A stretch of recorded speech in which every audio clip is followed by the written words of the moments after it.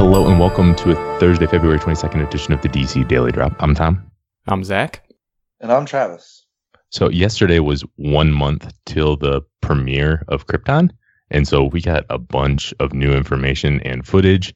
USA Today had the first look at Blake Ritson as Brainiac on the show. I guess just first up, just talking about the actual look of Brainiac. What do you think of that, Travis? I thought it looked amazing. It looked just like Jeff Johns' run on it. And something about that trailer that put me at ease was hearing Jeff Johns talk about it, because it just made me feel like he got a deeper role in this show. So I feel like it's going to be really good and really true to the Brainiac feel going forward. Yeah, it's a fantastic look for Brainiac. It's, like you said, they basically just ripped it straight out of a comic book page, and he's got all the plugs coming out of his head, and he kind of looks mostly CGI, which if it is, it's pretty impressive. I mean, everything I've seen so far looks really, really good, and especially like his ship just looks so cool. Yeah, so this looks great. I will say we did just see his head basically and his upper body, but yeah, it looks amazing. And it is not CGI. It apparently initially took 7 hours to apply the Brainiac makeup, and they got it down, quote unquote, to 4.5 hours. Oh my gosh. So that's insane that they have to go through that to get him. But man, it paid off, and he looks great. He looks like Brainiac, and that's the best thing you can say about it. And it was pretty cool to see. There's a lot of positivity about this. This is the most positive I've seen people about Krypton. I know a lot of people are split on the concept and everything like that, but that's the most positivity I've seen from something, and it's just looking at the guy's face. So that was pretty cool. Yeah. And they are going full in. They got the skull ship and everything. And so, it's pretty cool. There is that YouTube or Twitter video where David S. Goyer and Jeff Johns talk about Brainiac. It sounds like it's inspired by Jeff Johns' Superman Brainiac storyline with Gary Frank. And I mean, it's crazy how ambitious the show is. They're going full on Brainiac.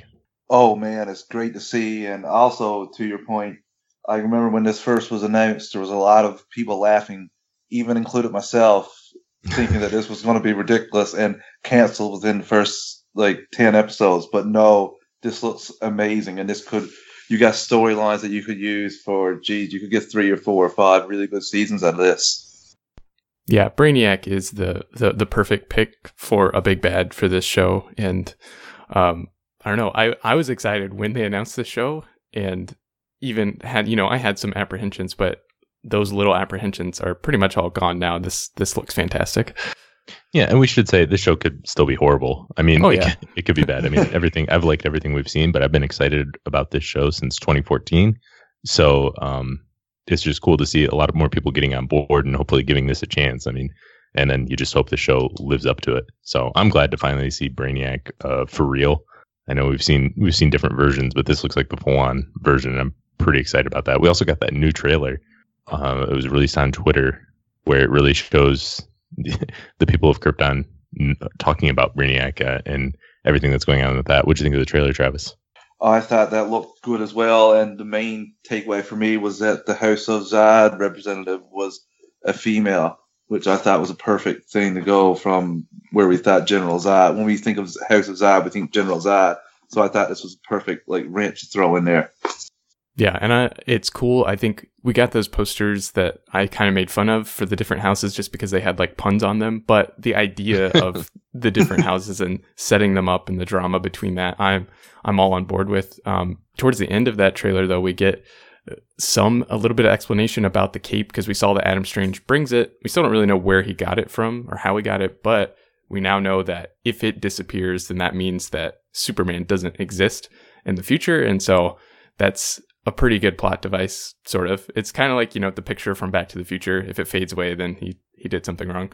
But we got some more explanation behind that. Yeah, it's I'm very excited about this. I know some people probably still aren't excited about, but Ritson, who's playing Brainiac, talked to how, because this time period has never been explored, it gives people a blank canvas, gives the writers a blank canvas to build out the mythology and everything. And many people argue, well, I don't care about these characters, so why should we watch the show? But I mean, why would you care about any characters in any original programming? You don't until the show's out. So I hope people give it a chance, and it looks like something that I'm going to be enjoying. I got a feeling that a lot of people are going to give it a chance. And also, there's openings. They could travel to a place where there's where there's a sun like Earth, so that they could have Superman powers for a couple episodes. You don't know. There's a lot of possibilities, like you said, with the open in so many years back. But the thing with the cape that I was wondering was, throughout the season, will pieces of it disappear and pieces of it come back when they're successful and not successful in stopping Brainiac from like erasing Superman from existence, or will it be just one straight disappear or not, like the full thing? I'm a little curious about that. Yeah, it'd be pretty interesting to like, it'd be a good visual representation of like how well they're doing or how far along they are. Like you said, if parts of it disappear and then come back and they know that they're on the right path. But because that'd be cool too if they do something that they think is going to help, but then more of it disappears and you're like, oh well, what effect is that going to have? And we could probably jump around in the timeline a little bit and try to find out those answers.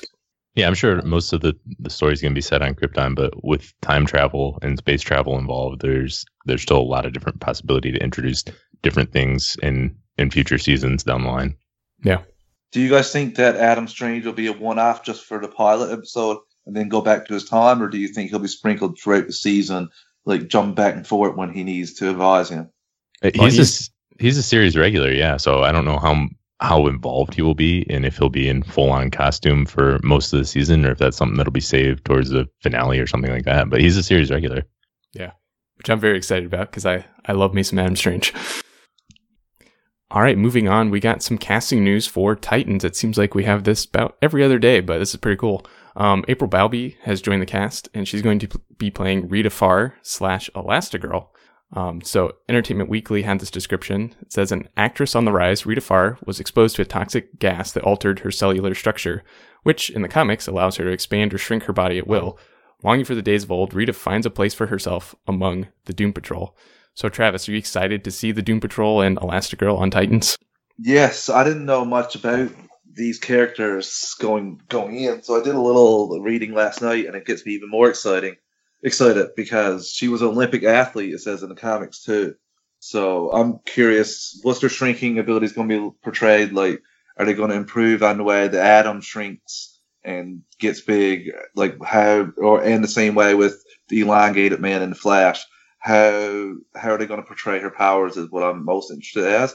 And as for the actress, I only remember her from one episode of How I Met Your Mother, but she was really good in that episode. So I'm just going to have an open mind going forward with it.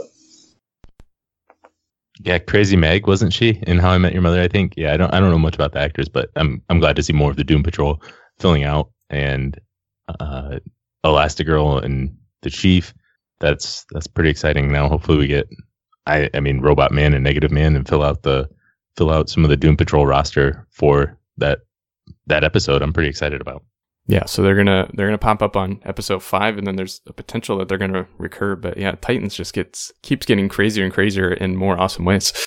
Yeah, again, another very ambitious series. So yeah, pretty exciting. I think this is going to be the best live action show when it starts of all the shows that are on right now. I mean, there's just so much talent behind it. Like every time, Jeff Johns, Greg Berlanti, and Akiva Goldsman doing the Titans, and you can ask for a much better group of people to run a TV show. Agreed. So last up, we have a couple characters who are going to be returning to the Arrowverse, and in episode 15 of The Flash, Enter Flash Time, which will be the second episode back, Jay Garrick and Jesse Quick will return, and Jonah Hex is going to return in the season finale of Legends of Tomorrow. The Jonah Hex one makes me think, will we get more of the characters the Legends have encountered in the last couple seasons coming back to help them? Maybe that's why, because there's been no indication why Jonah Hex, although thinking about it now, Rip recruited Wally, so he'll probably go recruit Jonah Hex as well. Yeah, that'd be cool if he's the reason that all of these characters are coming back, and we get to see some of the favorites from the past seasons. Flash, I love seeing Jay Garrick and Jesse Quick, but the last time that they got rid of Jesse Quick, the write-off was kind of lame, like the reason that she had to leave. So I'm hoping that they stick around for a couple episodes, maybe, but they probably won't. Yeah, it's kind of weird to bring those speedsters back, but then Wally's not ever around. Well, Wally's at least busy now. He's got other stuff going on. But yeah, I'm glad to see more of Jay and Jesse, even if it's just for an episode. I like those characters. I can't wait. All right. Well, that is all we have for today. Thanks for listening, and we'll be back tomorrow.